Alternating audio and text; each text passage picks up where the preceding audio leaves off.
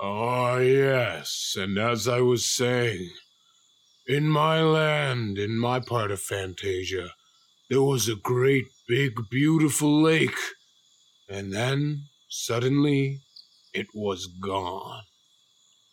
What? Did the lake, dry up or something? No, there wasn't even a dried-up lake. There was nothing. It was just gone. Was it like a big hole? No, a hole would be something, but it was nothing.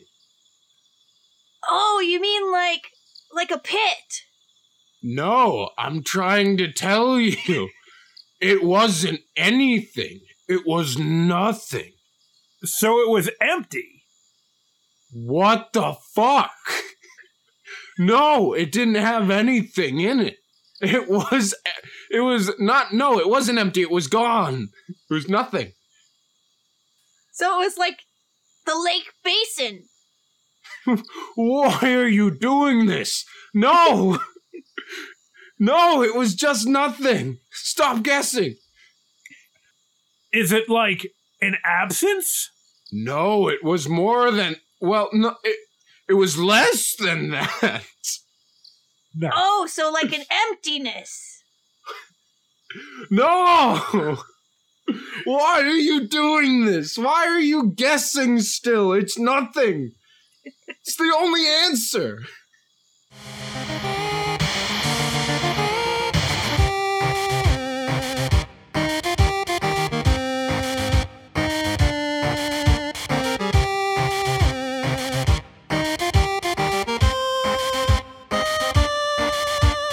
Hello, fantasy fans, and welcome to Swords and Satire, the podcast where we turn low fantasy into high art. I'm your dungeon manager, Jamie Mokel, here with my never-ending co-hosts. I'm Chelsea Hollowell, a sleepy bat that's freakishly large. Larger than a typical human male. That's a big bat. Whatever humans are. You make a good point. Luckily for all of you, I'm a vegetarian. Oh, thank Christ. Oh, yes. I have to eat a lot of fruit. Not like those Batmen in Beastmaster? Beast, yes, who ate people. Yes. They just Soylent Bat is people or something. And I'm a bog boy. My name is Jack, the bog boy. I squat in mud and scream. Does that pay well? Oh, it doesn't pay. Oh, rough. At least I'm my own boss. Oh, that's nice. It's entertaining. Yeah, I'm just out there wailing in the swamps. Yeah, I like doing it when, there are some travelers passing by. They think it's an omen or something. It's not. I'm just squealing. Just screaming. Just a lot of screams. Just a lot of horking. Do you ever find that you have a problem with dry mouth? I just put mud in there. That makes sense. So you're a mud eater, too. Yeah, and is that like a rock biter? Mm-hmm. Yeah, I'm a mud slider. Well, guys, this week we've got a real treat in store for everybody because we're going to be talking about The Neverending Story. This is a 1984 film directed by Wolfgang Petersen and starring Noah Hathaway, Barrett Oliver, Skeletor himself, Alan Oppenheimer, and introducing and possibly ending the career of Tammy Stronach. We have a lot to say about this movie, but why don't we get a quick summary to catch the audience up, just in case they haven't seen The Neverending Story in a bit. All right, here we go. Okay, so this is a movie about the struggles between the forces of light and dark and the quest to save the collective unconscious and the human imagination from total oblivion. Holy shit. We have the framing device that the main character, Bastian, is reading a story, but it's not one of those safe stories. No, this is a dangerous story. It's one of them not safe for work stories. It never ends. That is dangerous. Yeah. This story smokes cigarettes and wears a cool leather jacket. This story knows that you're reading it.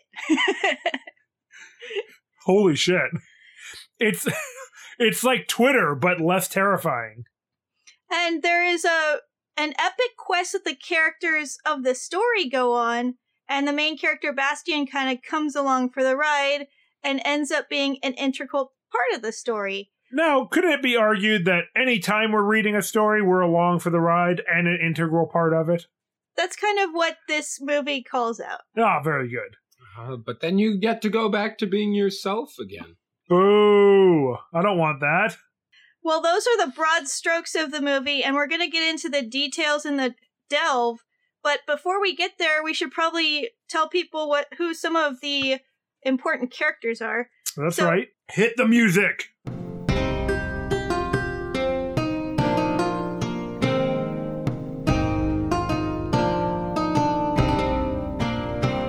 I already mentioned Bastian. We've got his father, a practical shithead, who tells his what?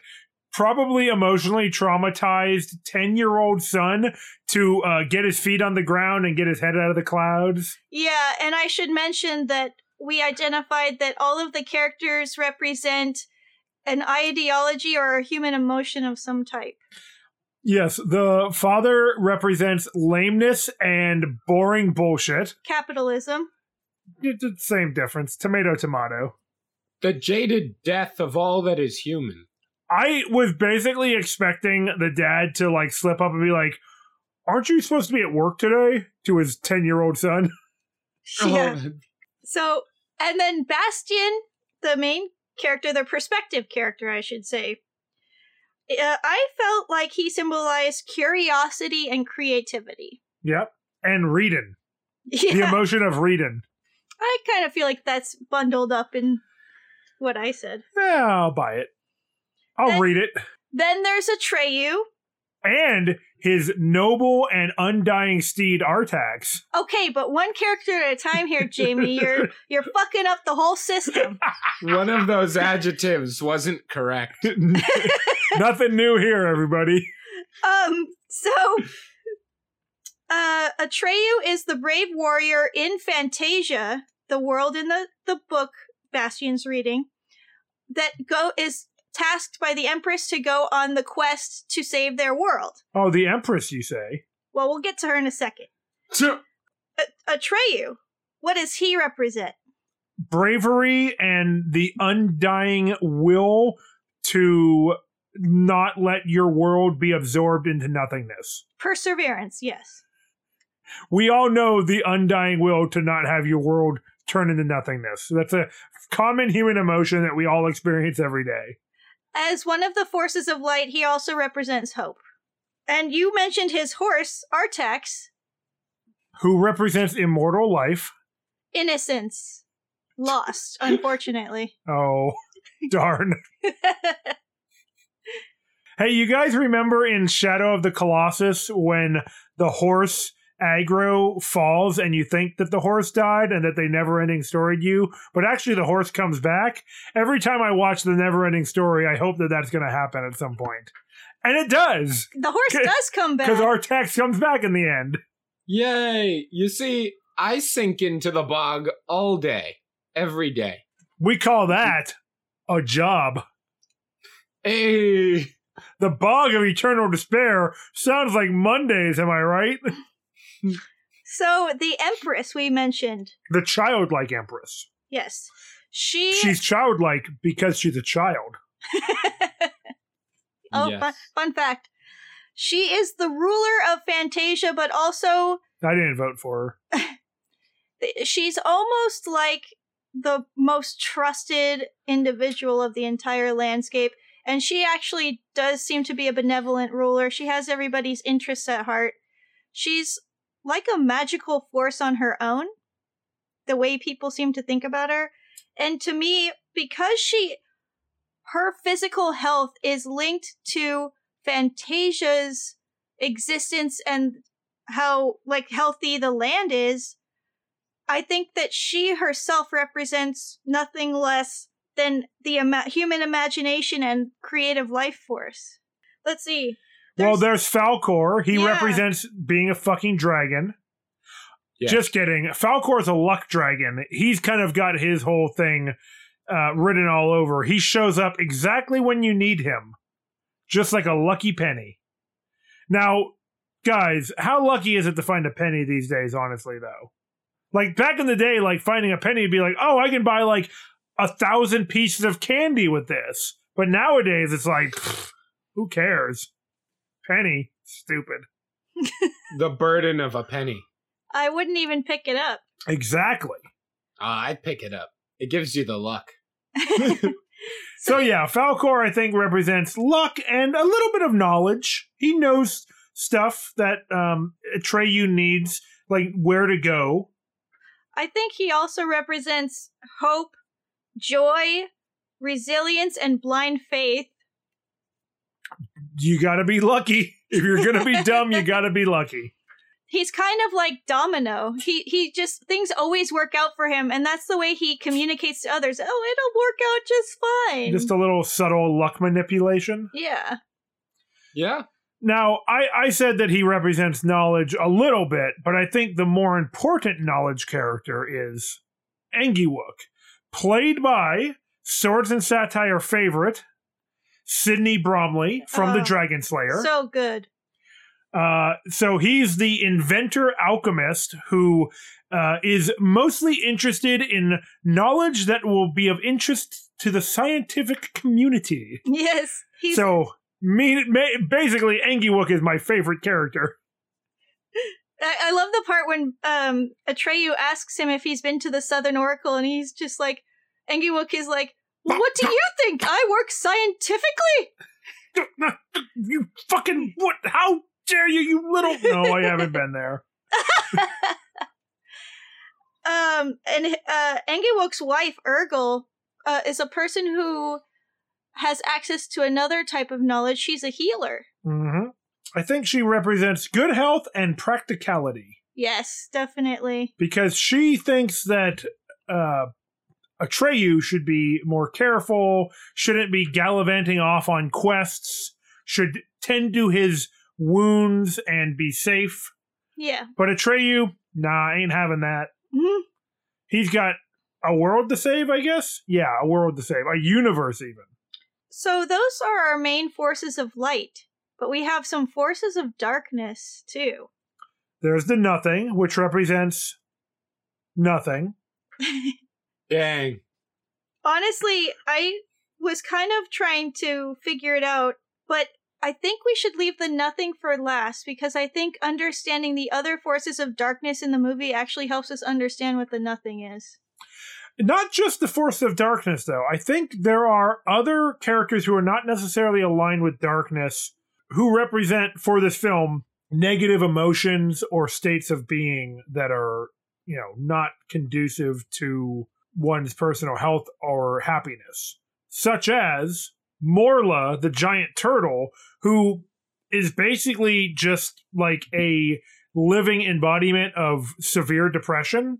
And sadness. And yeah, I mean, she just literally does not care about anything. If you think of any zero fucks given meme, this is Morla. And she expresses her depression through apathy. And whatever. She lives in the swamps of eternal sadness. She's just too big to be completely submerged, and that's why she's still there, I assume. She's taller than a horse, is what I'm saying. Dude, there's just the line where Atreyu says to her, if you don't tell me, you'll die too. And she's like, death? Now that would be something. I'm like, oh, geez. That's the only thing she's shown excitement towards. And you know, framing it this way, just having talked about Urgel and Engiwook, are forces of light who are knowledgeable, Morla is a being of knowledge as well. Yeah, she just doesn't give a fuck. She's an oracle. Yeah. She has vast amounts of knowledge from living so long and having that time to grow knowledge into wisdom. But she's gotten to the point where she's given up because she thinks nothing matters. and that has sent her into this deep depression. Now, she is in a sick part of the land. Maybe it's infected her, but we don't know that. But yeah, so she represents sadness, depression, and apathy. Relatable. And then one of the other more active agents of darkness in the movie is the Gmork. One of the probably most pants-shittingly terrifying creatures of children's media from the 80s. Yep. He scared the hell out of me. I can see why. He's a giant fucking wolf who wants to murder you. He's basically a dire wolf. Yep. He's a creature of pure anger and hatred. Yeah, exactly. And he works for the Nothing, which is weird if you think about it. Like, does the Nothing contract him? Do they have, like, a 401k thing going on? Like, so what's their relationship? Let's talk about their relationship in a second. But I also think, besides hatred and anger, that was perfect. I think he also represents fear. Yes, absolutely. Because when somebody is afraid, that can make them turn to anger. And that leads to hatred. And that leads to the dark side. Right, thank you. Somebody finally has the bravery to say it. But he's a violent being, and fear and anger can drive you to violence. And then we have the Nothing. Sweet, sweet, empty bliss. Exactly. Now that is something. So, Gmork. The Gmork, the dire wolf. Gmork, but you can call me the. He describes the Nothing as human despair and sadness. Oh god, it is Twitter. Yeah. Mm-hmm. Doom scrolling. And he says that he's a servant of the power behind the Nothing, but he never names what that power is. It's nothing. Spoilers, we think it's capitalism, but we'll get into that in a little bit. Yes. Kills creativity, destroys everything in its wake, and leaves nothing for anyone. Yes. But the line of thinking that kind of gives you a hint that can lead to the Nothing is the things that Bastian's father is telling him that we mentioned earlier. Why don't you go out and get a job, son? You're old enough, aren't you? I hear the coal mines are hiring. Dad, it's not the 1880s anymore. So, when Atreyu asks Gmork why he's helping the Nothing, he says, well, when people have given in to the Nothing, they've lost all hope. And people who have no hope are easy to control. Oh. And those who have the control have the power. Mm-hmm. First you get the Nothing, then you get the power, then I guess you still get nothing. But power is fueled by nothing. At the same time. And money? Come on. It's all made up, right? Yeah. Yeah. You put the power in the Nothing and you shake it all up. Yeah. So the qualities of Nothing are apathy and emptiness and a lack of hope. And what is a lack of hope but pure despair? Mm-hmm. So I think the byproduct of capitalism. That's what the Nothing fuels. And think of what Gmork represents. It's hatred, anger, and fear, and that can lead to violence and despair. You're blowing my mind here, Chelsea. And this is what Atreyu is trying. He's trying to save their land. Fantasia is another character. I mean, that's the land where all of the realm of human imagination fuels it. It's fueled by human imagination. Yeah, much like New York and like any indie movie, the setting is really kind of a character in this. Yeah. And it's also described as the dreams and hopes of mankind. So there you have it. There's all of the setting and the characters for the backdrop. Well, this seems like a perfect time then to head into the delve.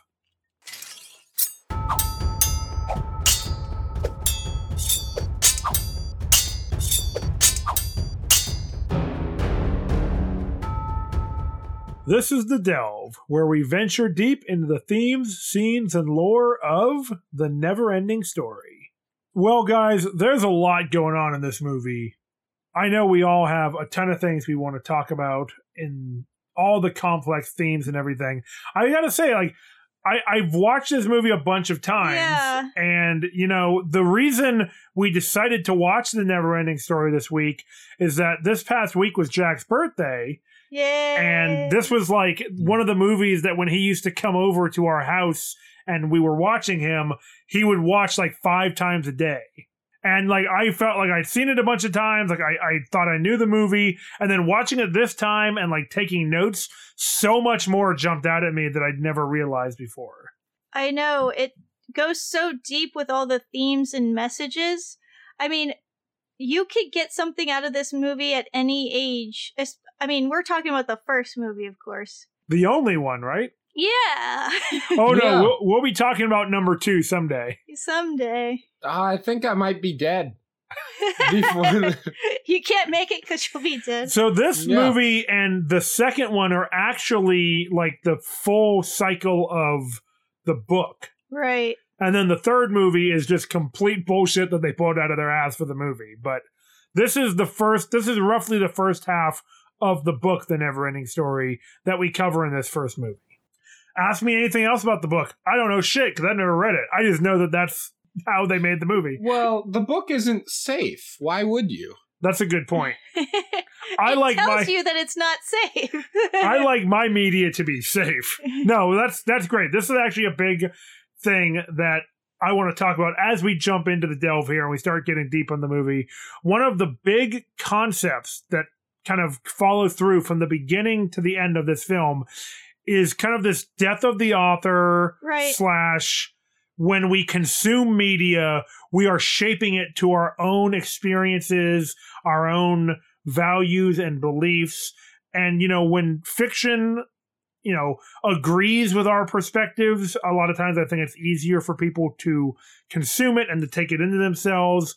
But even if a book or a movie or something has values that are not necessarily your own, I think a lot of times people will fit it into their worldview. And I think that a great example of this is you can see it in Fight Club, right? A lot of people watched Fight Club and got completely unintended messages from it. But like the way that Bastian shapes the story to kind of fit his own perspective and everything, you know, reminds me of that thing that all of our brains do. That is fitting the media we consume into our own perspectives. Mm-hmm. Yeah, I mean, all of our experiences are filtered through our consciousness. And the media we consume Not mine.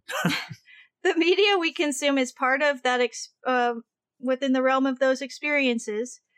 And so it, as a result, activates our imagination. We understand our reality through our imagination. And so we are necessarily co-creating every experience we have.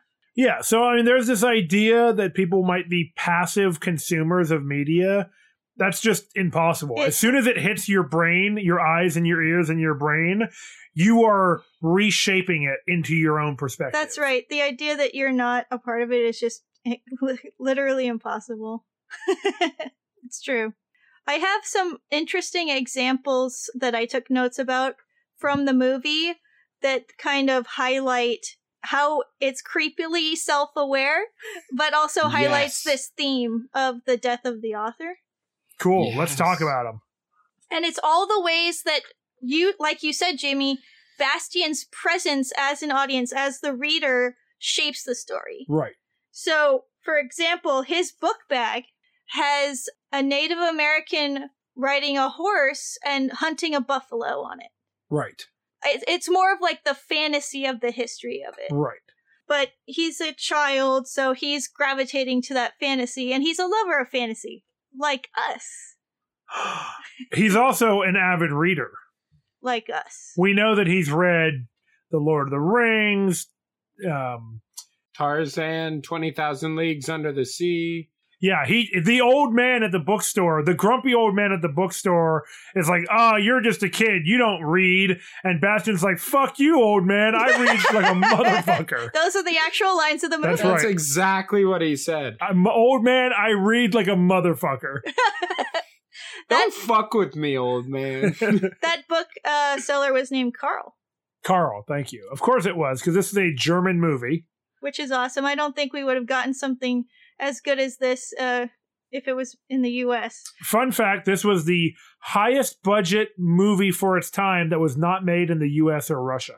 Wow. I'm so happy they did this because there's just so many layers here. And I never knew that as a kid when I was watching it.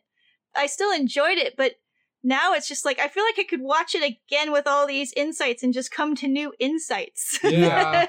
But let's talk about this big fucking nerd Bastian. Okay. Oh, yeah. So there was his book bag, and Atreyu is this kind of fantastical version of a Native American warrior. His people hunt the purple buffalo on the plains. Right. And he rides a white horse, just like on Bastian's book bag. Then there's another scene when his interactions actually make it into and shape the story. Yeah, like the scene when Morla emerges from the swamp. And the spectacle of the giant turtle affects Bastian so much that he screams. And in the book, the characters start looking around because they heard the disembodied cry. That's right. And then he says, "That's impossible. They can't hear me. This is just a book." Yeah. Or is it? Spoilers, it's not just a book. That's why it's not dangerous. safe. Yeah. Yes. Oh, there's another part where the book is actually affecting Bastian. He reads about a part when Atreyu and Artax are eating, and he says, "This is a great idea," and he starts eating his lunch. That's right. Because the media we consume shapes us in subtle ways, or might influence us to be hungry when we hear the description of a delicious peanut butter and jelly sandwich. Little jerk takes one bite of his sandwich and says, "No, not too much. There's still a long way to go." I'm like, "Oh, you just took one bite. Oh, that can't sustain you." And he also had a Granny Smith apple, but more on that little psychopath later. Yeah. What he does to that apple is just disgusting. Oh, God. I don't even know if I can stomach talking about it. We'll get into It's it. not safe. What he does to that apple isn't safe. Oh, there's the part. Okay, this next example of the death of the author and the reader's imagination fueling anything that we consume, or audience, it requires a little bit of explanation, because in this scene, the book is basically staring back at him, and this happens more than once. When you stare into a book stares back into you. And the first time this happens is when Atreyu is going through one of the trials and tests that he must go through during his quest. And there are many of those. I don't know if we want to break them down now or just kind of mention it and come back to it later, because it's kind of a long tangent. I think we should mention it. Okay. So Atreyu is tested on his journey. It's kind of something of a typical hero's journey coming of age story for Atreyu. He is a child of the people of the plains, but he is also their greatest warrior. And just like any quest out of myth or folklore, he goes through these trials and tests along the way.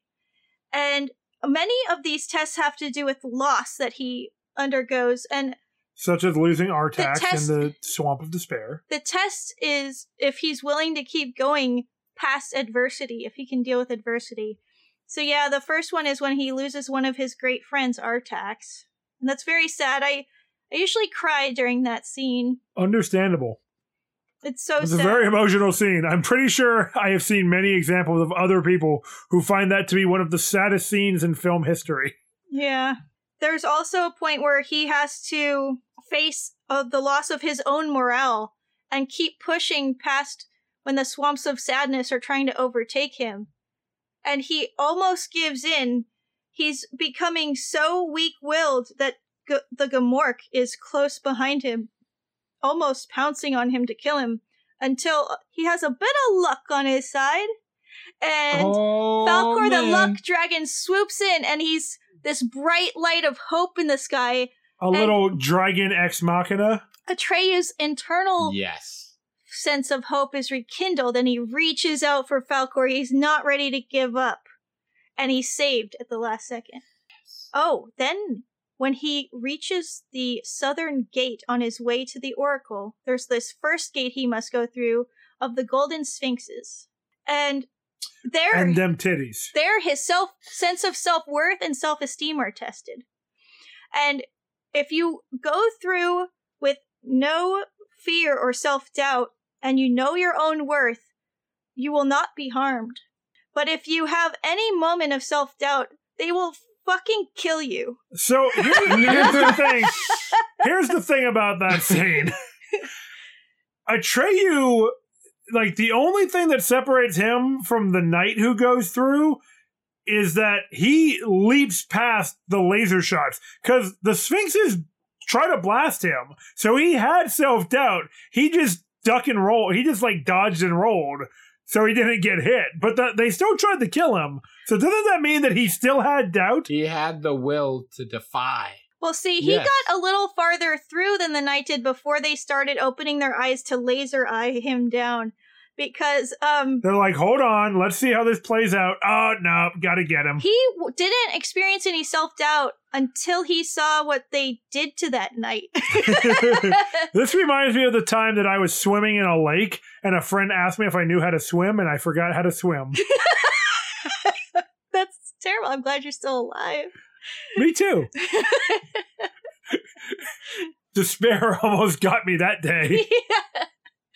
Not today, swamps. Not today, lake or river. I guess I was in a river. But it's like the swamps of the story, you see. It's like when somebody, like, it's like if you know jokes, but then somebody's like, well, tell me a joke. It's like, wait, hold on, huh? Like, I can't just do it on command. Or like it's like somebody like say something funny. You're not a dancing clown? No, I mean, for their amusement? I might be that. You're a dancing fool. That's different. Right. I mean, but what is a fool if not a classic clown? True. I only know of one dancing clown. Pennywise. Yes. Pennywise from It. That's his thing. It's a good dance. And then the second gate on his way to the Southern Oracle is when he must look in a mirror and face his true self. So his sense of identity is what's being tested here. And what does he see in that mirror? No, we're circling back, because that's the first time the book is staring back at Bastian, and it's actually super creepy, but also really cool at the same time. Yeah, but I mean, Atreyu sees Bastian in the mirror, so... So Bastian's looking down reading about Atreyu looking through the mirror and seeing him. And when he, supposedly, Atreyu's staring at him for a few moments before Bastian actually looks up. So he gets to the point where he says, I'm staring, like Atreyu was staring at a young boy. Bastian looks up and sees Atreyu through the mirror. Boom. Mind blown. It's this really hype moment. And that was the last major test that Atreyu went through. It's also when the story begins to shift and we see that Atreyu isn't the only one being tested, but Bastian is also being tested by the book. And as Atreyu is going through all of these trials and tribulations, in Bastian's world, in the conceit of the story, the real world, right? A storm is getting worse and worse outside. He's in the attic of his school reading this book instead of going to school, and I feel that vibe. I used to do that when I was in kindergarten. In a way. Not quite the same activity, but, cutting classes. You used to go read the never-ending story in the attic of your school? That would be great. Save the world. Save the subconscious. Yeah. But, yeah. The world inside your mind. His perseverance is tested when the school day ends and he can see everybody going home and they're turning off all the lights. That's a point he's tested. Do I go home or do I keep going with it? Do I fuel this story? He's fueling this story. But then he remembers what a goober his dad is and is like, nah, fuck it. I'm gonna go deeper into the realm of imagination and fantasy. And then he's tested again. Good choice. He gets to meet a dragon. When he looks into Atreyu's face and they're both staring back at their true selves. So Atreyu is also embodying Bastian's character as well. Yeah, I mean, I think that has a lot to do with this idea that, like, we kind of imprint the characters that we like with our own qualities. And this is the character he literally carries around with him everywhere. In his book bag. Yeah. But yeah, there's at this point in the book, Atreyu finally gets to the Southern Oracle. And here he is still kind of tested. He's tested with knowledge and the truth, and to see if he can handle the truth. He can't. Or can he? Maybe he can. And this is the point in the world, in Bastian's world, when a thunderstorm starts to take shape, and he's almost scared away from continuing to read, but then he finds a backbone and continues his resolve and keeps going. Yeah, WWAD. What would Atreyu do? Exactly. Mm-hmm. And then there's a final moment when the book stares back at Bastian, but that's kind of at the end of the movie. Maybe we have some other things we want to discuss before we get there. But we'll give you a little teaser that it's going to happen. Guys, there's a lot more I want to say about this movie, but before we do that, why don't we head to the bounty board?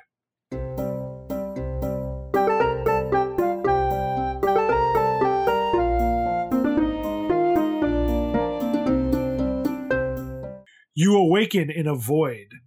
You look below you, above you, besides you, in front of you, and see nothing. There's nothing in front of you. There's nothing below you. There's nothing anywhere around you. But then, suddenly, like a faint glimmer of hope, words begin to appear. And they say, bounties? As the winter pall lifts and the seasons begin to change, don't you think it's time to enjoy a good book? And what better way to experience a story than with our favorite format here at Swords and Satire, audio recordings?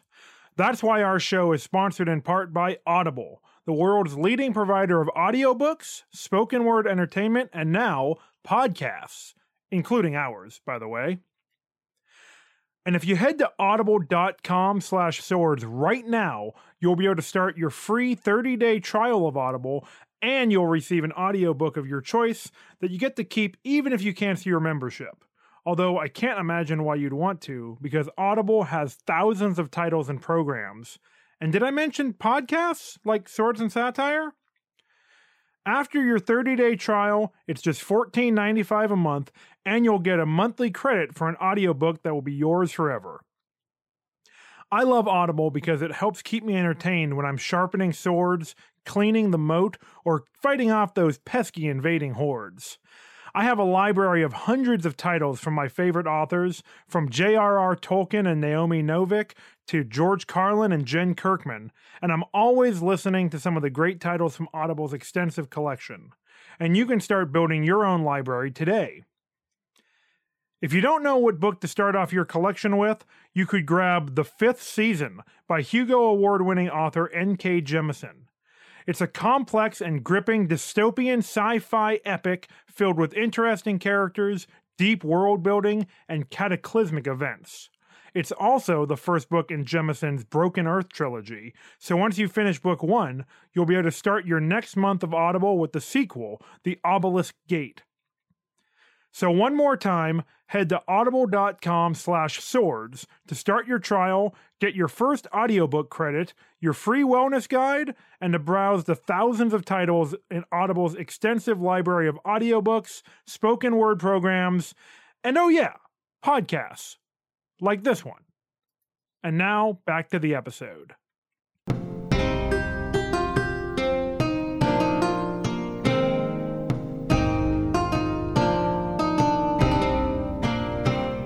So while all of this is going on, the world is being torn apart by the Nothing until very few bits of Fantasia are left. And when Atreyu tells Falkor what they have to do, that they have to find a human child to save Fantasia, they try to search for the boundaries of Fantasia to try to find a human child. Where could anyone ever find a human child? That's like a mythical thing, right? In their world, it is. And the nothing is kind of like a storm raging through, just like the storm outside of Bastion's windows. And they basically have a air accident, and they get thrown apart. That's when Atreyu falls into the sea of possibilities. Yeah. And he comes across these ruins where he sees frescoes of his adventures. And that's when he's looking back at his own story. There are so many levels. Yeah, that's right. He sees the pictures of the things that he's done already painted on these walls, and of something that's about to come. And that is the Gmork. Because he sees the picture of the Gmork, and then he turns around, and the Gmork is right there. Jack really liked that scene. Oh, yeah, the Gmork is great. I just love that in that moment, the Gmork even has given into despair, because he's like, I was tasked to find the guy trying to stop the nothing, but, I could never find him. He's telling it to Atreyu, the guy who was hunting. Atreyu's like, hey, it was me. And Gmork's like, what the fuck? Why'd you tell me that? Right? Atreyu's like, if I'm gonna die, I want to die fighting. And that's so Atreyu. He represents that perseverance, like we were saying earlier on, that courage, right? Yeah. The drive. And so Gmork is like, all right, I think I'll try and kill you. And Atreyu's like, sounds good.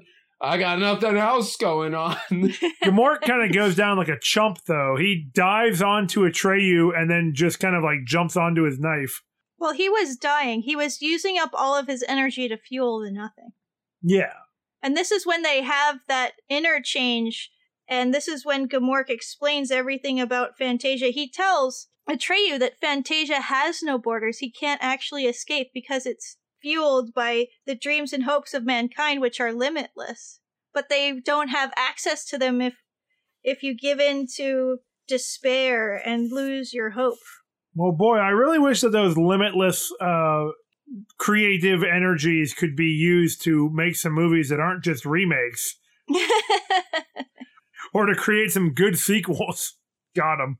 I think it's great that after that scene with the Gmork, Atreyu is reunited with Falkor, but it's a little too late. And when I say a little too late, I mean, it's pretty fucking late. Because they're just flying through the void of space, and there's little asteroids of land floating around them, because the nothing has destroyed the world for the most part. Now it's just like sweeping up, picking off the crumbs, right? And Atreyu's like, I think we fucked up, Falkor. We failed, dude. Oh, man. I think we weren't able to beat the unstoppable emptiness, right? Game over, dragon. Game over.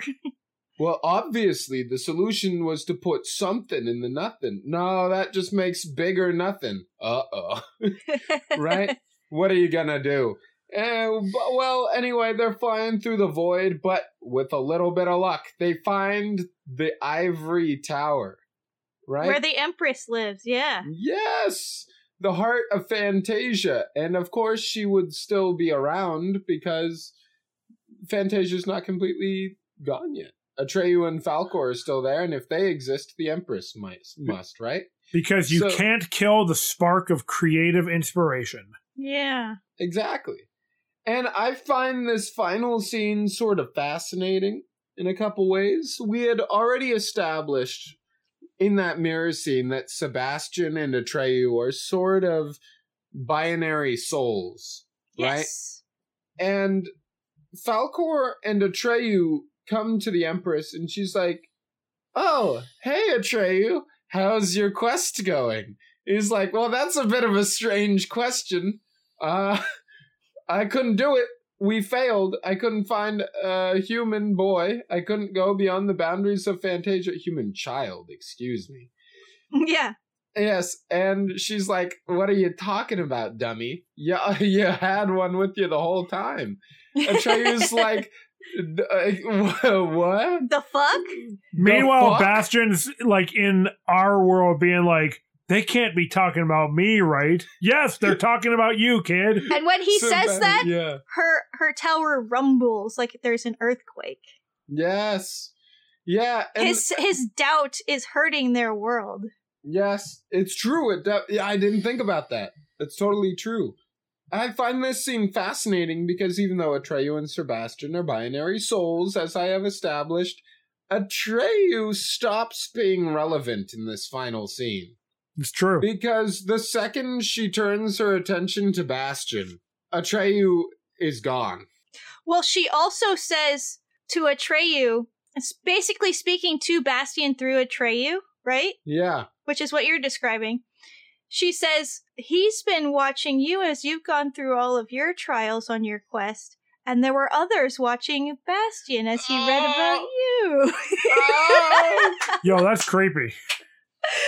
So the movie is even self-aware. The book is self-aware of the movie, which is self-aware of its own self, too. And there's someone listening to us talking about them, us being watching them. Someone's listening to this. Oh, God. Yes. It's true. Yes. It just keeps going. Moonchild! Hey, Yeah. we're not there yet. But yeah, she starts talking, like you said, Jack, we'll go back to that. She starts talking directly to him and looking at the camera. Because Atreyu is a catalyst for Sebastian to interact with this world of fantasy, right? He's the Yeah. self-insert. So Right. she's like, let's cut the shit, kid. All Yeah, right? yeah. I'm not talking to fucking Atreyu. Okay? You.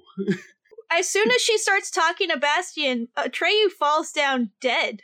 Wait, what? And it's actually when Bastian has this last test that he goes through, and he says, it's not me, it's just a story. And as soon as he says that, and he disbelieves in the world, Atreyu fucking falls down dead. Yo. And that's when she looks at him and starts pleading with him, like you're saying, Jack. It's Yeah. a pretty epic moment. And yeah, it's brutal. And it's pretty well known, if you've heard of this movie. To save the world, Sebastian needs to give the Empress a name. Yes. He needs to add to the core of this world, right? He needs to re-envision the heart of Fantasia. Yeah, and they specifically say he needs to give her a new name. Yes. It's like the youth keeping the fantasy alive. Exactly. And reflavoring it. Yeah. Well, so Bastian makes an interesting choice in naming the Empress, because it seems like he's naming her after his mother, who has either passed or possibly just has left. She passed. Okay. So I'm getting the kind of impression, or I've gotten the impression that his mother was maybe a bit of a free spirit, maybe hippie type, to his father's stern practicality. So the name he names the Empress either directly from like his mom's hippie name, whatever, is Yeah. Moonchild. And it's important that he actually physically calls out her name. It's his final test to prove that he believes in this realm of imagination. He has to prove it. He has to contribute to the creative energies of the universe. Exactly. Yeah, so this is a real fucking trip.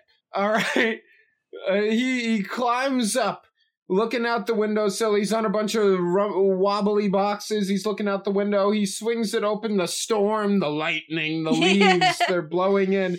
He goes, Moonchild, right? He screams at the Yeah. top of his lungs. Into the He's storm. wailing Yeah. into the storm. And then he's in a quiet place of pure darkness, except for a single light, like a candlelight, in the palm of a small hand. It's the Empress standing right in front of Sebastian, right? Yeah, it's a trip. Manifested in front of him. Yes. Fantasy and reality staring face to face. They've merged. That's not supposed to happen. What the heck? And she's like, you did it, Sebastian. You did it. But we only were able to save a single grain of sand. And it's this little glowing sand bead right here. He's like, oh, fuck. We're too late. It's the faintest grain of hope and creativity, but it's enough. Yes, he's like, oh no, I took too long. I'm sorry. And she's like, no, Sebastian, this is enough. Like Chelsea just said, this can rebuild the whole thing. He's like, well, like how? And she's like, however you want. You're the person who makes it. You are now the architect of our world. Yes. You are now the constructor of our subconscious, of the hopes and dreams of all humanity. You are God. That's right. And so You he's are like, creative energy defined. Yeah, she's like, how are you going to do it? What are you going to start with? He's like, I'm going to kill my bullies. Yeah. He says, before that, he says, well, how many wishes do I get? Oh, yeah, that's right. You never ask how many wishes you get. Yeah. She says, as many as you want. With a little smirk. Yeah, because she knows that's hype. Yeah. So what does he decide to do? He gets Falkor to come and help him chase down the bullies that were bullying him at the beginning, proving that no matter how good you might feel, petty spite always wins the day. Yeah. It's so great. The way we kind of get to see it at the end, because the entire film, like we mentioned, it's reflecting the death of the author. Yeah. You're putting yourself in the story. You're using experiences from your own life as reference to understand what's happening in the book. And when he becomes God and gets to rewrite reality, he's flying around on Falkor's back, right? He sees Atreyu riding on Artax on the plains, right? Of our world. He's flying around. He sees Atreyu on the plains. He sees the Nighthawk, the Snail Racer, the Rock Biter. They're all hanging out. Yeah. Yeah, it's just great to see, like, he's seeing the world and seeing Fantasia at the same time. Yeah. Which is so great. It's kind of merged for him since he's the architect. That's right. Yes. He can go seamlessly between the worlds. Yes. Riding on the back of a motherfucking dragon. That's the best way. Honestly, that's the best way to change the world is to have a dragon. With luck. Yeah. Oh, right. Yeah. And Falkor is... A little bit of luck, a little bit of hard work, and a lot of dragon. I'm talking a lot of drag. Falkor is totally confident about it too. He's like, having a luck dragon on your side is the only way to go on a quest. Oh, and fucking Alan Oppenheimer, man, plays Falkor, plays the Rockbiter. He's the voice of the Gamork, and fucking Skeletor. I mean, what a legend. Mm-hmm. Yeah. What a guy. What a guy. He says such iconic lines as, they look like big, strong hands, don't they? And I'm Gamork. Haha. I represent evil and darkness and shit. And lines iconic like Falkor's line, I love children. For breakfast? Never. So, since we're on the subject of Alan Oppenheimer lines, I want to just talk about one more thing before we move on. And we've already touched on it. And it's this idea that he says as the Gamork, that people who are afraid are easy to control. Right. And that's something I really want to dig into because I feel like it ties back nicely to this overarching theme that we've kind of talked about throughout movies and the stories we've discussed over this entire podcast.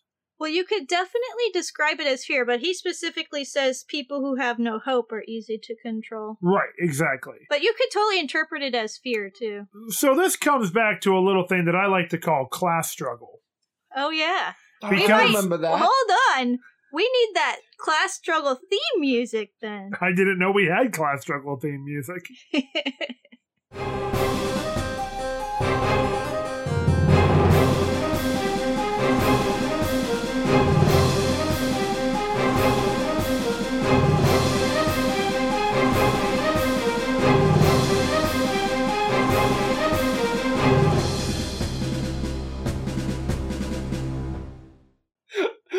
No! What a horrible thing to have a theme song. So- I mean, no, it makes sense on our podcast. Just imagine that outside our podcast. If we're The class struggle this theme calls song. for the class struggle theme song. The what?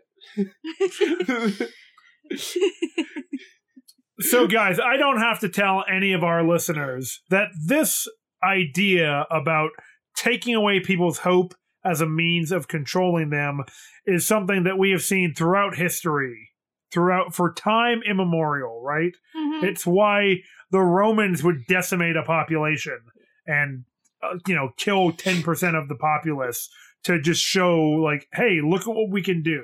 We have ultimate control over you. Yeah. We control your lives. You Mm. have no hope of escaping the conditions that we're going to set out for you.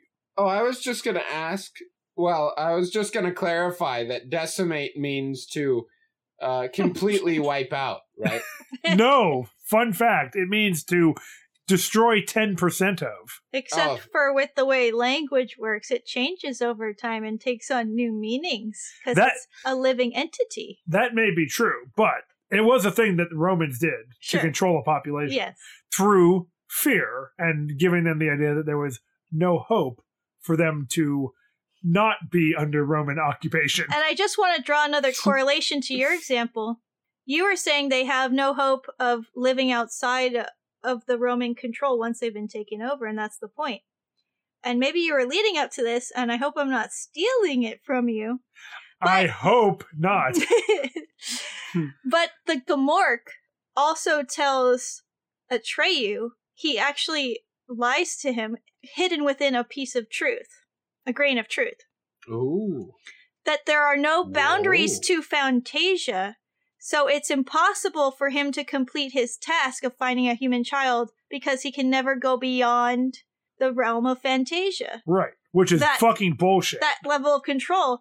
The lie, that's true, but the lie is the assumption because Atreyu has actually already completed his quest. Right. He is bringing Bastion exactly where Bastion needs to be. And the lie that the Romans told other peoples is that they never have anything outside of the control of the Romans, but you know what they can't control? Your ability to fucking fight back. And your imagination, your unconsciousness.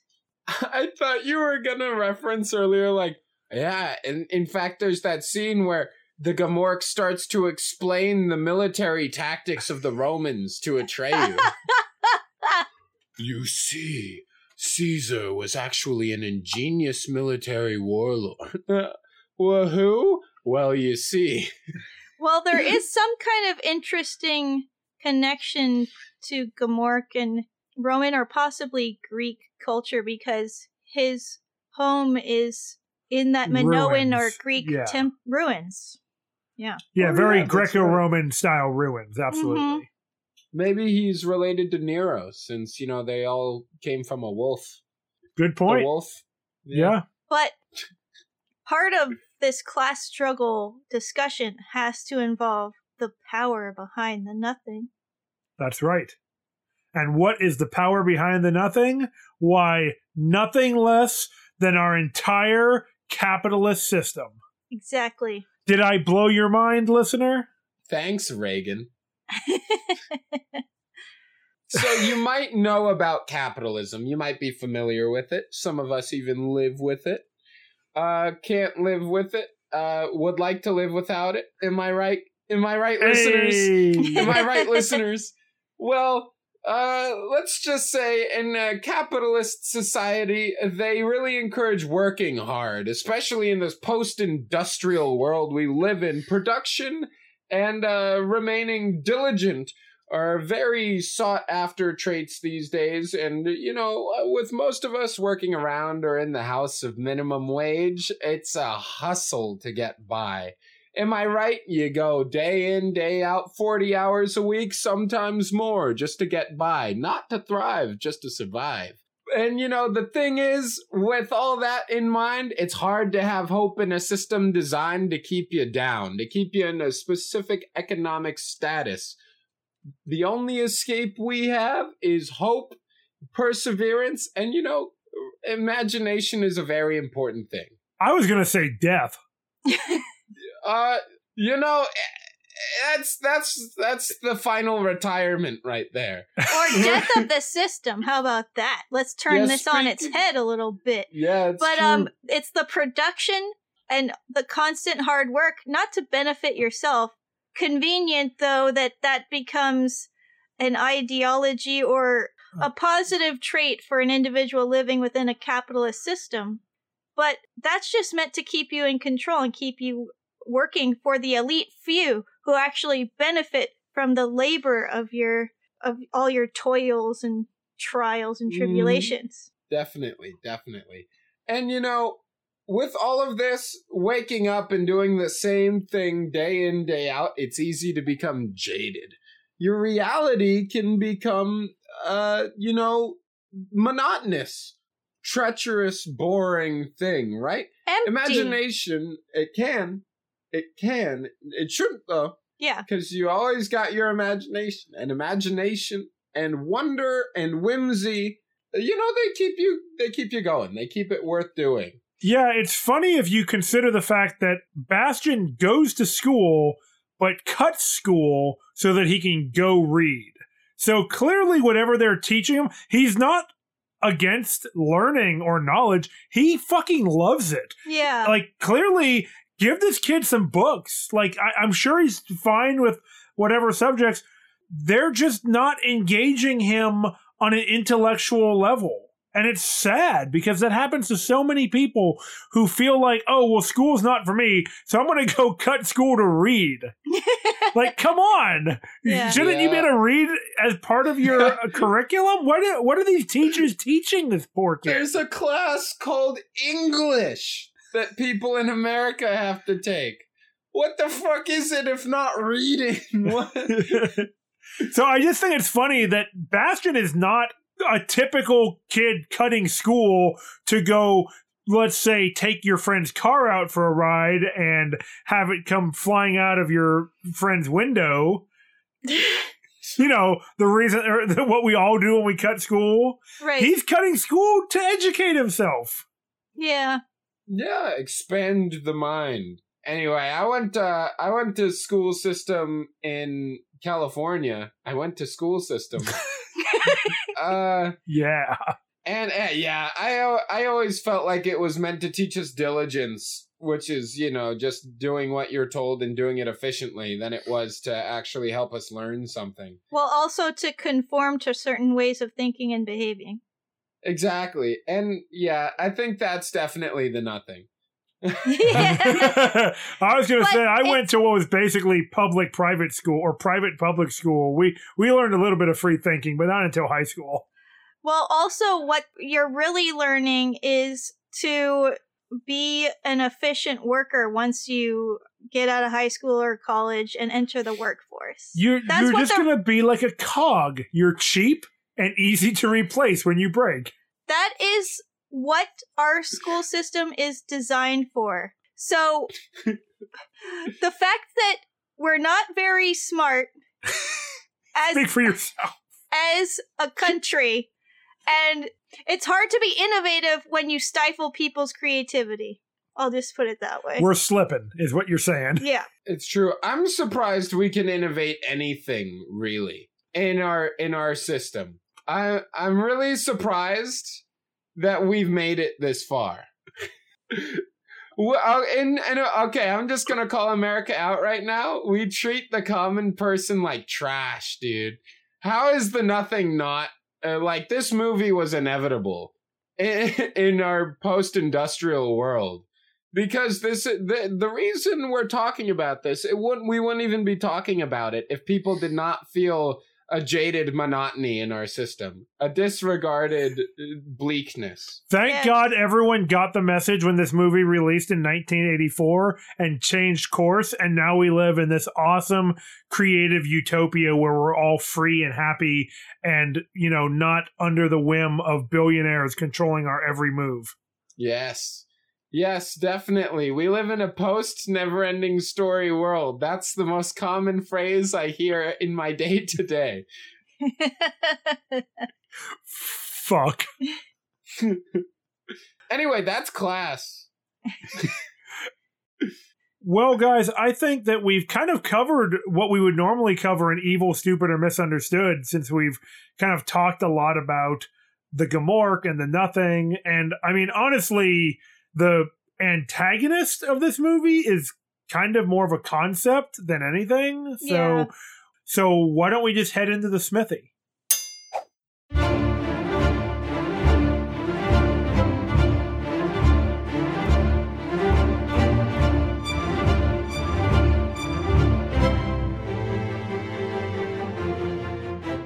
Welcome to the Smithy, where we forge a rating for this movie after we each share an epic moment or feature from the film.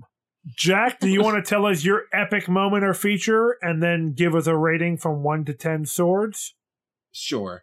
This movie is just full of such good scenes. To pin down a specific one that I find exceptionally epic is quite difficult. Seeing as I love this movie, I've watched it probably multiple times every year. And, there's just so many memorable scenes. I'm going to have to pick one that I always come back to in my mind. And it's a scene that we've mentioned after Sebastian has gotten the grain of imagination that is the last infinite wish seed of Fantasia. And he's riding on Falcor's back, right? Yeah. The bullies, his 3 bullies are in the street, just hanging out, doing their thing, and they look up in the sky and they're shaking hands and go, "What the fuck?" Not in those exact words. But then it cuts That's to the Sebastian. spirit of it. Yeah, it cuts to Sebastian flying on Falcor, and he just goes, "Yeah!" And then it's playing Neverending Story, one of their themes. It's like, da, da, da, da, da, da, da, da, da. Right? This fun, triumphant music as Falcor's just like, "Here we go." And just starts screaming as he's careening at these kids who are shitting their pants and running down the street. And they're like pushing past people because they're about to be murdered by a dragon and the kid they threw in the dumpster. And then they jump in the dumpster and Falcor's like, "Oh, sweet revenge. It's so delicious, Sebastian."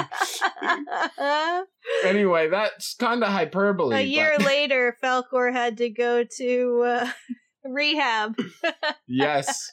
The bloodlust was so strong. He became addicted. Yes. But, I think that scene's really epic when Sebastian fucking gives his bullies PTSD. Very cool. Oh, God. Tried to kill them. What would Falcor have done if he caught them? We can only imagine. Lucky for them, they got away. Hey, that's part of it. Something makes you think. I'm gonna have to give this movie, oh man, it's 10 out of 10 something. What are we rating it out of? Swords. Oh yes, a 10 out of 10 swords. To me, everything is so intentional. Every line of dialogue is so, meaningful, important, memorable. All the sets are really nice. All the costumes are great, expensive and great.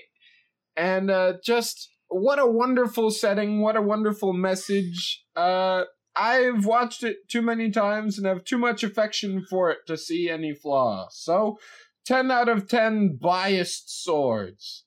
That's fine. This is a completely subjective rating system. Yeah. Yes. That was a great rating. All right, Chelsea, how about your epic moment or feature and then your rating from 1 to 10 swords? Oh, I gotta say, there are so many good moments. Like Jack said, it's hard to pick one, but one that stands out to me is when the Empress is beseeching Bastian at the end, and she's talking directly to him and directly to us at the same time. And it's like she's talking to us at the same time she's talking to him. Yes. And she's pleading and and she's tearing up and crying, and she's pleading with Bastian to give her a new name because her tower is falling down around her as Bastian is resisting and saying he has to keep his feet on the ground and repeating what his father has told to him, and he's in danger of losing his link to his creative and imaginal forces. And she finally asks him, "Why don't you do what you dream, Bastian?" And I felt like she was fucking talking to me. She cut me to the quick. Yeah. I was like, yeah, why don't I do what I dream? I will. You dream about yelling Moonchild out a window? Exactly. You can do that any day you want. Bastian, finally, he says, okay, I will do what I dream. And that's when he runs over to the window. Like Jack said, he throws it open and screams, "Moonchild," into the storm. The streets are alive with the sound of Moonchild. Yes. But it's not only is he saying, I believe in this story and I am going to keep my connection to the realm of fantasy and imagination alive. He's keeping his connection to his mother alive through this. And I would like to imagine that she fueled all of these interests and this connection within him. Oh, absolutely. And that's why he thinks of her when he thinks of giving the Empress a new name. And that's just such an incredibly powerful scene. And I felt it very deeply as a very personal message for me too when I was watching it. Yes. And I did not expect it, but you know what? It's real, man. Yes. So I'm going to give this movie a 10 out of 10 as well. It's a masterpiece. It's a fantasy masterpiece. It's the backbone of my love for fantasy. I started watching this from a very young age. I think this movie, if anybody ever wonders that I meet, like, why do you love fantasy so much? What fuels your creativity? I want to send them to this movie. Send them to this podcast. Yes. But this is also just reinvigorating, I feel, for our podcast, why fantasy is so important. We all need this creative outlet, this connection to our imagination, and fantasy is one of our ways of doing that. And it has its ties back to folklore and myth.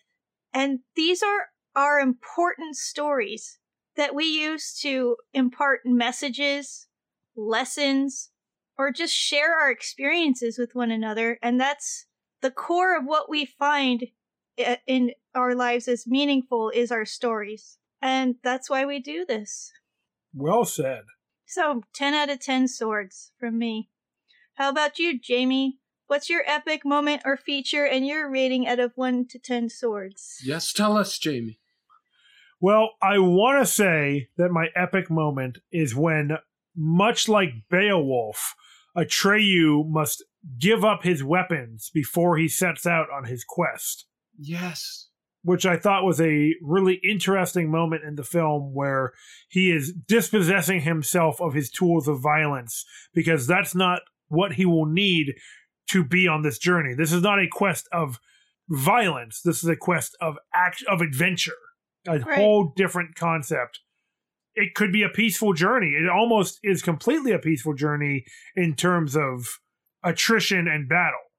Right. I want to say that's my epic moment, but we buried the lead earlier, and we talked about the horrendous act that Bastian commits in the movie, and we never pointed out what it was. So I have to say that my epic moment is when Bastian is reading the book and having the last remnants of his lunch, and he is finishing the Granny Smith apple that Jack pointed out that he is eating throughout the movie, and he gets to the core of the apple and then pops the fucking core in his mouth and eats it. He eats the whole goddamn apple, and I was shaken to my core. I've never seen anybody do something so disgusting in my life. I punched a hole right through my computer screen. It is haunting to watch a child eat an apple core. I screamed my voice away and I shit my pants. I think it broke me. It is The only, I don't even know, I want to say it's the only flaw in an otherwise perfect movie, but maybe it's not a flaw. This could be the most intentional filmmaking. That I could be missing some important idea about how the core of the apple is like the core of our creative self. Like the fruit of the knowledge of good and evil from the Garden of Eden. And by eating this apple, Bastian is filling himself with knowledge, and I have to assume it's that because otherwise it just breaks me. The seeds of knowledge and creativity that he uses later as his wishes when he's holding that grain of sand. There we go. I'm just imagining when the director tells the Sebastian actor, all right, then you eat the apple core, and the actor just vomits on the ground after hearing that direction. He does what? So that's it. I mean, that's the moment, right? Yeah. But I'm going to have to say that this movie gets 9 out of 10. No, just kidding. No, of course. God. Of course. This is a 30-point movie, right? 10 and 10 from you guys, 10 from me. All right. Absolutely. I remember, like I said, watching this movie repeatedly with Jack, and I wasn't like watching it every time, of course. I was playing video games, but you know, it was on the TV while I was playing video games. I watched it for my birthday, I think last year, not this year, but we got together with some of our friends. We watched 2 of my favorite fantasy movies, one of which will be coming up in an upcoming episode, so maybe I won't spoil what that is. And this one, I was really excited to watch it this week with you guys. And after we watched it, and after I finally sat down with it and took notes and absorbed so much more of it, it just made me realize all the things Chelsea has said about how it is this creative force, how it's inspirational, how it blends metaphors and themes in these wonderful, interesting ways. The shots are gorgeous, like Jack said. The sets and the scenes and the whole world they create is so enheartening. It's a perfect 10 for me too. And the music is amazing too. We didn't even talk about that. I know, we didn't even have time. We're already running long. Like, this is the music's outstanding. There's a heavy metal cover of the song by the band Irminsul. There's a Stradivarius song about this fucking movie. Yeah. I mean, this is like the most metal movie and also just the baddest ass fantasy movie. Exactly. Yeah. I'd say it's one of our foundational films that fueled our love for fantasy. Absolutely. And I assume that means that the second movie is also equally brilliant, and we're going to have a fun time talking about that too, right? Oh, God, I hope so. Sorry, I blacked out for a sec there. I didn't hear what you said. But anyway, I'm sure it won't be important. Yeah, well, on that note, we'd like to thank all of our listeners for joining us for, I'd say, this energetic episode of the show. If you like what we do here, maybe consider dropping us a review. And if you want to know more about the show and the movies we watch, you can follow us on social media at Swords and Satire on Instagram and Twitter, or join the Swords and Satire Facebook group for updates, memes, and movie announcements. And if you have a couple of coins to rub together, maybe you could rub those coins in our direction digitally. That's how finance works, right? That's how I understand it. You can head over to patreon.com/swordsandSatire and join our patron community. You get tons of bonus content. There's several different tiers, and we cater our content to each tier, and you'd be able to vote in our monthly polls about the movies we watch. So that's pretty cool. It's true. And if you don't have 2 coins to ominously rub in our direction, and you find yourself enjoying some tasty limestone while holding your friends in your big, strong hands, with just a little bit of quartz running through it. Oh, marbling Delish. it. Yeah. Marbling it. Get it? Yeah. It? Well, anyway, if you're chilling with your friends, why not tell them about Swords and Satire, your favorite podcast? And, tell them to listen with them. Even watch the movies we discuss and see what you think. And tell us your thoughts on social media. It's a fun way to interact with your friends. There you go. And until next time, Hail Hail Crom!